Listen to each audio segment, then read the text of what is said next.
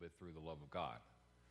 And I know of no better passage of Scripture than to be able to go to Luke 15, and we'll be there again this week. Last week I admitted failure even before I started, because I feel like every time I preach on the love of God, it's something of a flat tire. Don Alex said last week, I said flat tire, and so I didn't know I had the grammar police back there. Flat tire. I can't help it. I'm from tar land. Something of a flat tire. And because we're preaching on an infinite subject, and there's a finite person trying to be able to do that, and it's an unexplainable subject that cannot be communicated, and still we try. And through Luke 15 last week, we said that the love of God was a love that is for tax collectors and sinners, because Luke 15 starts with Jesus sitting around talking to tax collectors and sinners. There was something about the person of Jesus that attracted tax collectors and sinners. And this love of God is for the unlovely. All those uns that we just saw. This love of God is not only for good, righteous people who have no need to repent, which is all through the story of Luke 15. It's for tax collectors and sinners, and I challenged myself and I challenged all of you. How is it that we show the love of God to the tax collectors and sinners that are all around us? And that's different for me than it is for you. But it's not just a love of God for people that are in church this morning. It's the love of God for those unlovely people that we live next door to, that we work next to, that get on our nerves, that irritate us. Love of God welcomes tax collectors and sinners. We also said that the love of God is a seeking type of love. There was one lost sheep. He left the 99 that he had and went to seek. We said, no sense in anybody ever patting themselves on the back and thinks it's a great decision that you become a Christian. If you have been found, you will then find out you have been sought. God is a seeking God and is seeking today. There was one lost coin. Swept the whole house, Scripture says.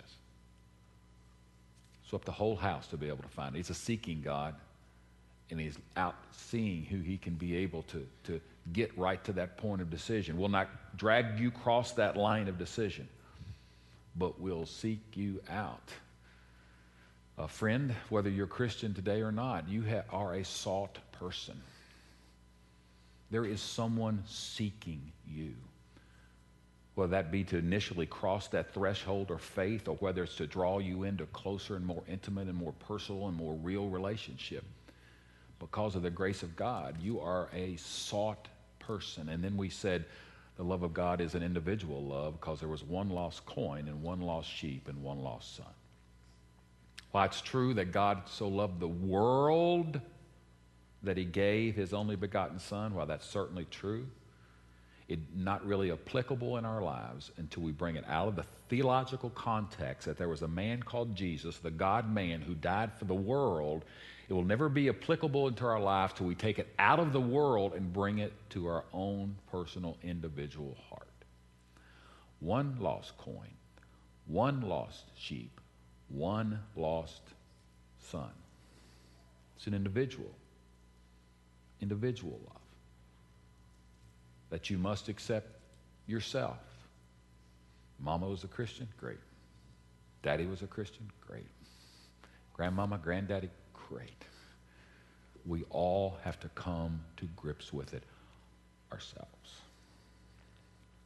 A couple other things in Luke 15 that I want to share with you this morning.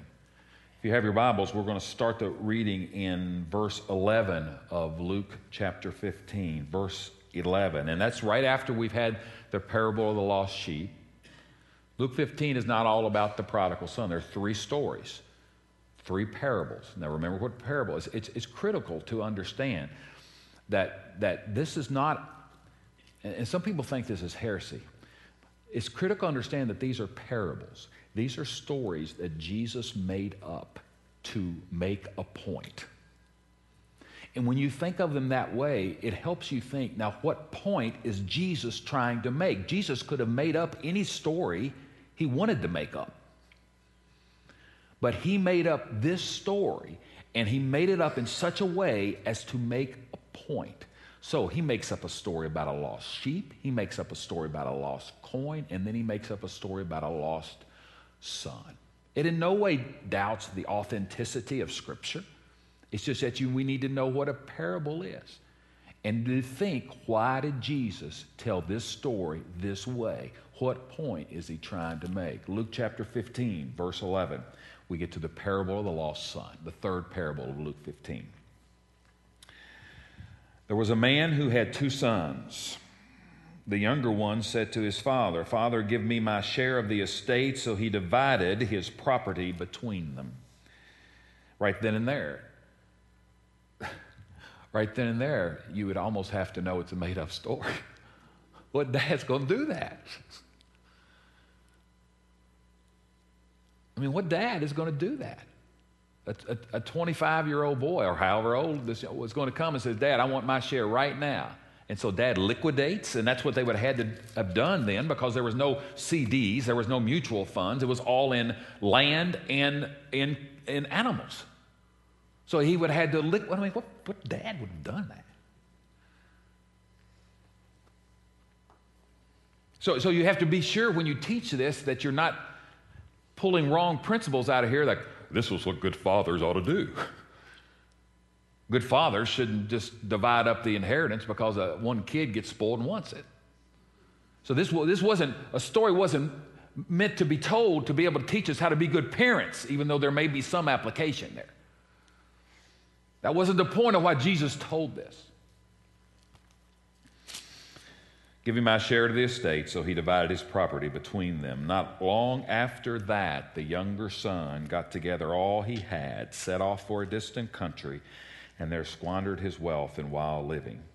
After he had spent everything, there was a severe famine in the whole country, and he began to be in need. So he went and hired himself out to a citizen of that country, who sent him to his fields to feed pigs. He longed to fill his stomach with the pods that his pigs were eating, but no one gave him anything. Verse 17, when he came to his senses, he said, "How many of my father's hired men have food to spare, and here I am, starving to death.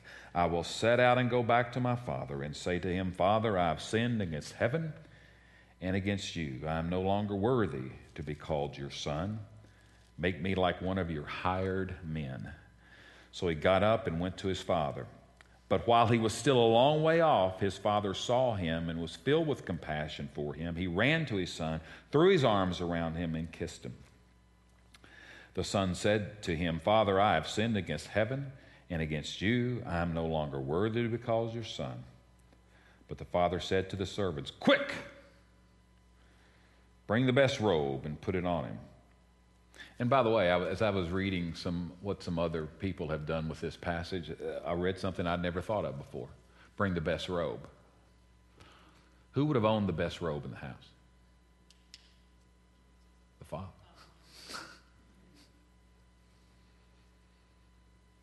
Father. He says, "Bring him my robe. Bring him my robe." And all the times I've preached and read on Luke 15, that never ever one occurred to me. Who would have owned the best robe in the house? In a very patriarchal society, the dad would have. The father would have. "Quick, bring the best robe and put it on him. Put a ring on his finger and sandals on his feet." And we said that ring symbolizes being part of the family again. Something of almost like a credit card with the stamp of the family name that you charge things. This is an IOU. For us, it would be a big A or whatever. This is how we sign things. Signet ring. Bring the ring, put the ring on his finger and sandals on his feet. Bring the fatted calf and kill it. Let's have a feast and celebrate. For this son of mine was dead and is alive again. He was lost and is found. So they began to celebrate. You cannot read this chapter and miss the fact that there is great rejoicing over repentance. 3 times in this whole chapter, repentance is mentioned. In the parable of the lost sheep, Jesus says, I tell you in the same way, there's more rejoicing in heaven over one sinner who repents than over 99 who don't have a need to repent. So they made merry. They had a celebration. Same thing when the sheep was found, same thing when the coin was found. Same exact words. In the same way, I tell you, there is rejoicing in the presence of angels over one sinner who repents. Repeated for us. And then in the story of the prodigal son, even though the word is not there, there's still a celebration and a party given over repentance. And you say, well, Mark, where's the repentance in the lost son parable? Well, it's right there in verse 17. Right after 16, he says he longed to fill his stomach with the pods that the pigs were eating, but no one gave him anything. Verse 17, when he came to his senses. When he came to his senses. And what is repentance? We've said it before. It's a changing of the mind. It's a changing the way that you think about something. It's what the word literally means. Metanoia literally means I'm changing my mind. See, repentance is not some big emotional buckets of tears that are prayed at the altar, and that may be good or it may be just emotion. Repentance is literally a changing of the mind. It's a changing of the way I think about something. It's coming to our senses. It's coming to our senses. And the young prodigal went off and squandered all of his money. And the scripture says he came to his senses. Friends, repentance equals rejoicing in heaven. Whether it's a lost sheep, whether it's a lost coin, or whether it's a son, repentance equals a party in heaven. And when the son came to his senses, he went home and dad said, just kill the fatted calf. Let's put my robe on him. Let's give him the ring that signifies that he's back in the family again. And man, let's just go for it. Repentance in the kingdom understanding equals rejoicing in heaven. The changing of the mind. I'm no longer thinking that way again. And repentance is not just something that happens when you sit in a service one day or something that happens when you're walking down the street and somehow God knocks you over the head with his repentance club and all of a sudden you repent. No, there's circumstances in life that bring us to repentance. And all of you could testify to that if you've truly experienced repentance. And after all, the Bible says repent and believe. That's the gospel. Repent and believe. You change the way you think and believe the gospel. That's the little 2-step method. If you need a 2-step method, how do you become a Christian? You repent and you believe. I no longer want to live that way again. I no longer want to think about God in the way I've thought about before. I no longer want to be able to think about life that way. I no longer want to be able to live that kind of life. I'm changing the way I think and I'm believing. And friends, as a pastor today, can I tell you, it's not about just accepting Jesus. It's about repenting and believing. It's not just about accepting Jesus into your life. It's about repenting. It's about having a change of mind. And I wonder why so many people seem to somehow meet God at the altar at a Sunday morning service, and they seem to be emotional and all that kind of stuff, but you don't see any change in their life on Monday morning. And I wonder, I can't judge them, but I wonder, have they repented? Have they truly changed their mind? Or did a song or a sermon or something prompt merely emotion?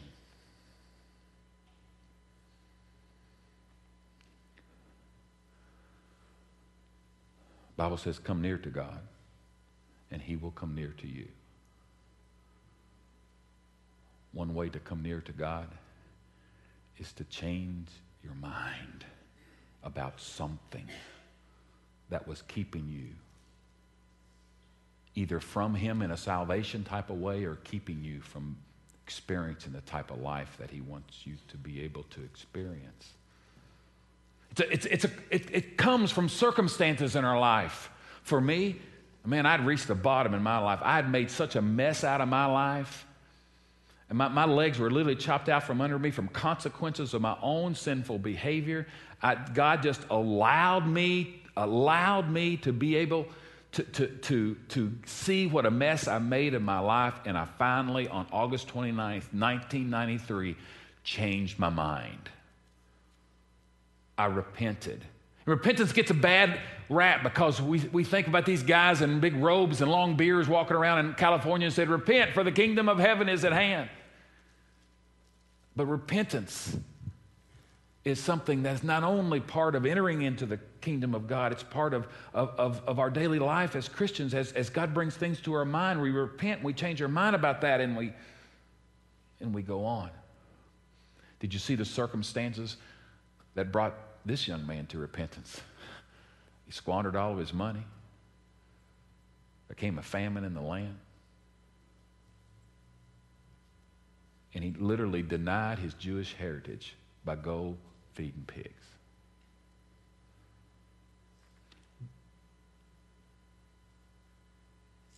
Circumstances brought him to the point where he came to his senses. It can be a marvelous act of the love of God that God allows circumstances to bring us to our senses. It can be a marvelous exhibition of the love of the Father, that he doesn't protect us from everything because he knows many times that those circumstances that we get our own self in because of our own poor choices may just bring us to repentance, may just bring us to our senses. I don't have a theological term for this. This is the allowing, this is just Mark Atherton. This is the allowing grace of God, the allowing love of God that'll let us have our own way because just maybe that's the only way we'll come to our senses. We'll let difficult things come to us because maybe through those difficulties we'll come to our senses. And the unbelieving world makes fun of us because of this, because they will say, well, you know, Christians just become Christians because they've had to go through some big difficulty in their life and they needed a crutch and they couldn't make it on their own. Yeah.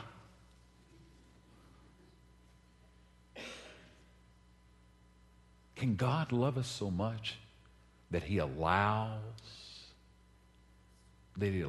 us to go off into a far country, that he allows difficult stuff to come into our life, that he allows all kinds of stuff that we would have never have chosen to come into our life because he knows that it's through those circumstances that just maybe we'll come to our senses.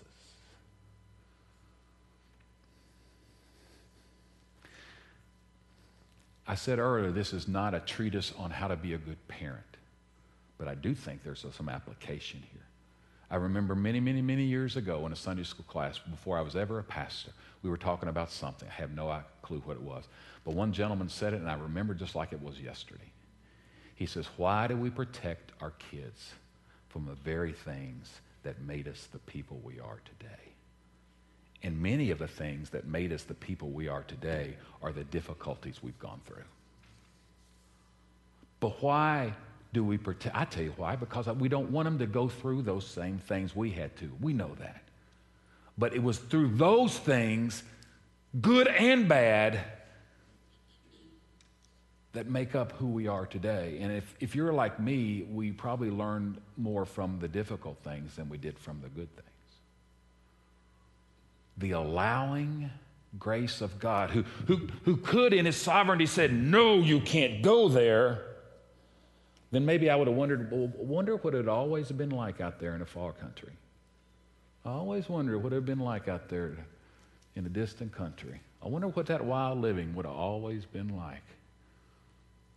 But if I have that desire in my heart, does the love of God allow that all the time, knowing maybe there'll be a day he comes to his senses? And if he comes to his senses and repents, he's back for good. The Bible says, though the Bible says, who has sinned much loves much, because they know what they've been forgiven of.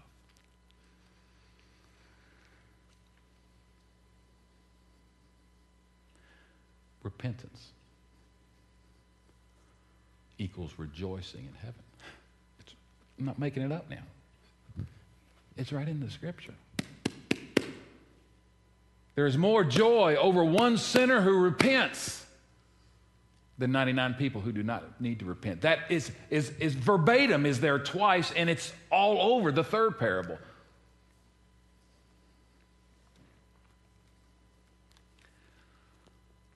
Is there something you need to come to your senses about?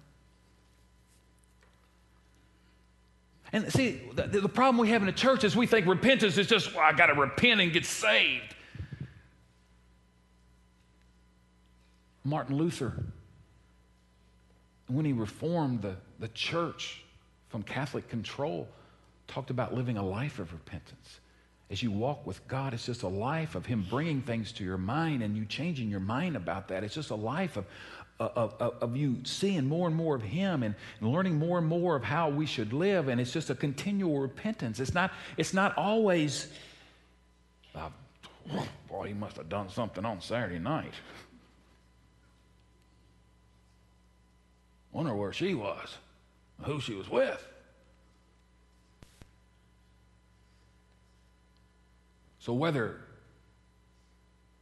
you need to repent to enter the kingdom of heaven, repent and believe, or whether it's just walking the Christian road and God has brought you to your senses about something,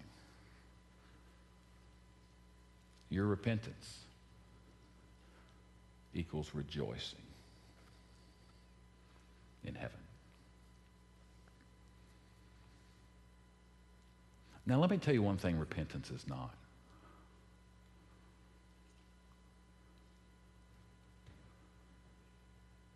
The Bible distinguishes between godly sorrow and worldly sorrow. Worldly sorrow is the fact that I'm repenting because I'm sorry for what difficulty that I've gotten in here. I'm sorry for the consequences that I'm experiencing. I'm sorry for the pain this is causing me. That's worldly sorrow. I think we have 2 Corinthians chapter 7. Do we have it up there, Karen? 2 Corinthians chapter 7 talks a little bit about this. Godly sorrow brings repentance that leads to salvation and leaves no regret.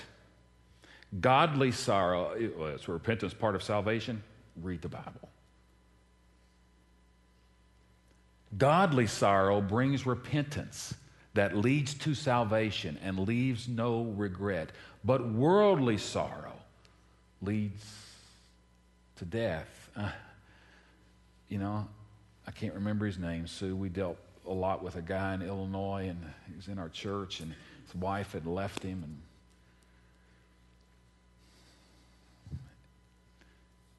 I still think that he was seeking Jesus just to get his wife back.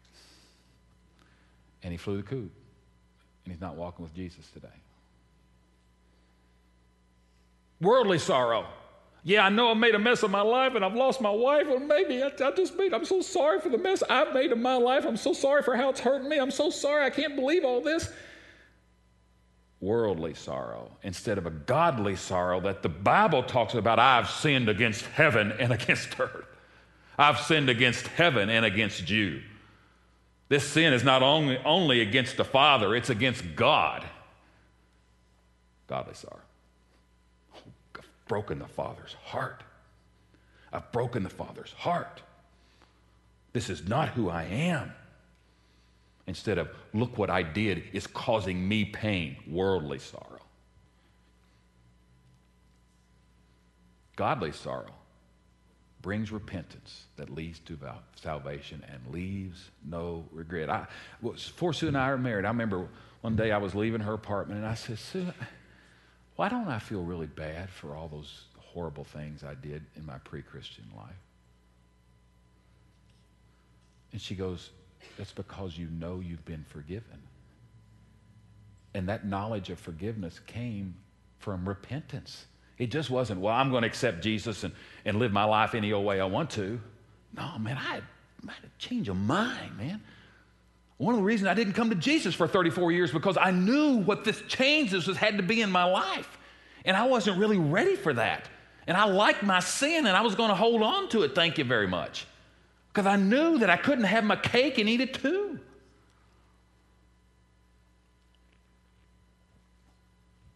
What do you need to change your mind about? To either step across the threshold into a life with God, salvation, or to step in more closer, intimate, personal relationship with Him.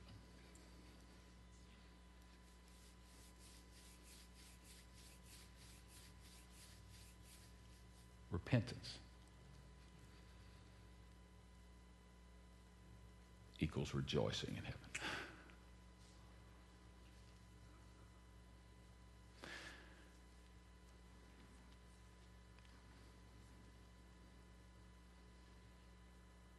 Some of you have been a Christian for a while.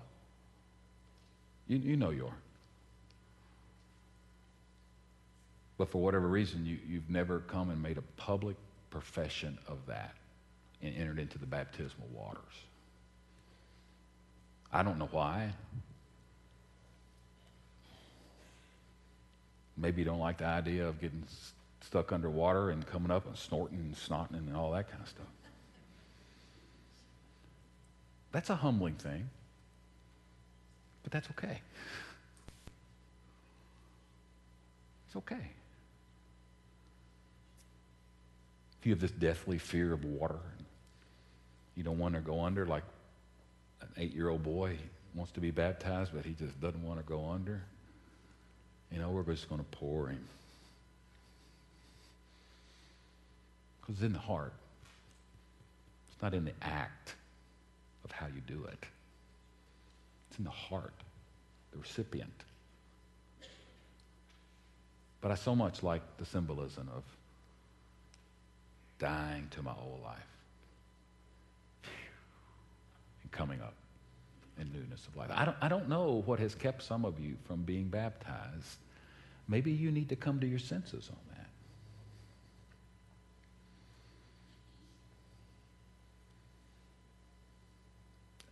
I don't know where the rest of you are, and I don't need to know. But as we close this morning, I want you to remember that your repentance, my repentance, brings rejoicing. Brings rejoicing in heaven. Let's pray about that.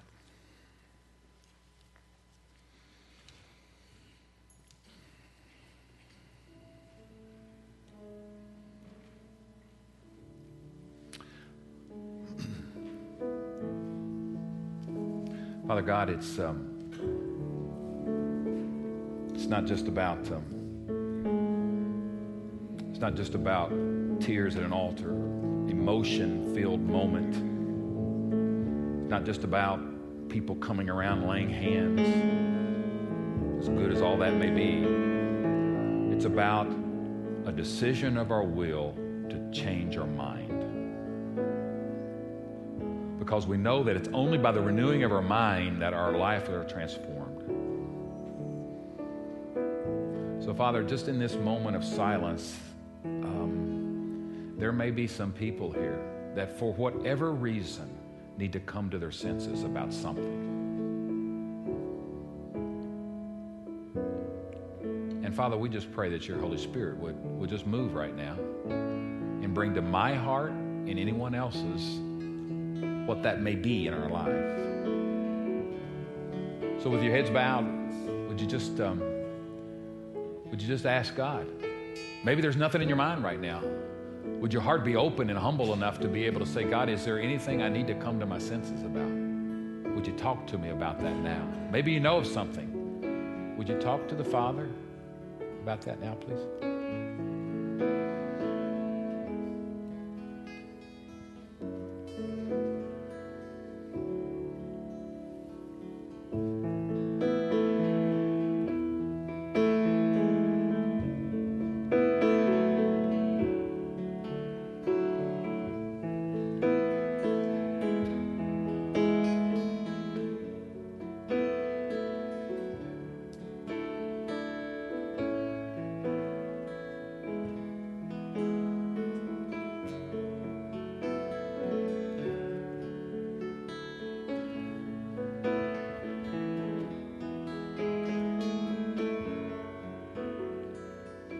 Father, help us to know that godly sorrow brings repentance, which leads to salvation and leaves no regret.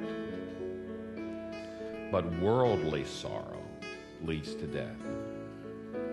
Father, in the changing of our minds and the coming to our senses about whatever, may there be a sense that we have somehow not only maybe sinned against another person, but we've sinned against you, against your love and your grace. Help us, Father, to be a church that repents. Help us to be individual people that repent, that live a life of repentance, a constant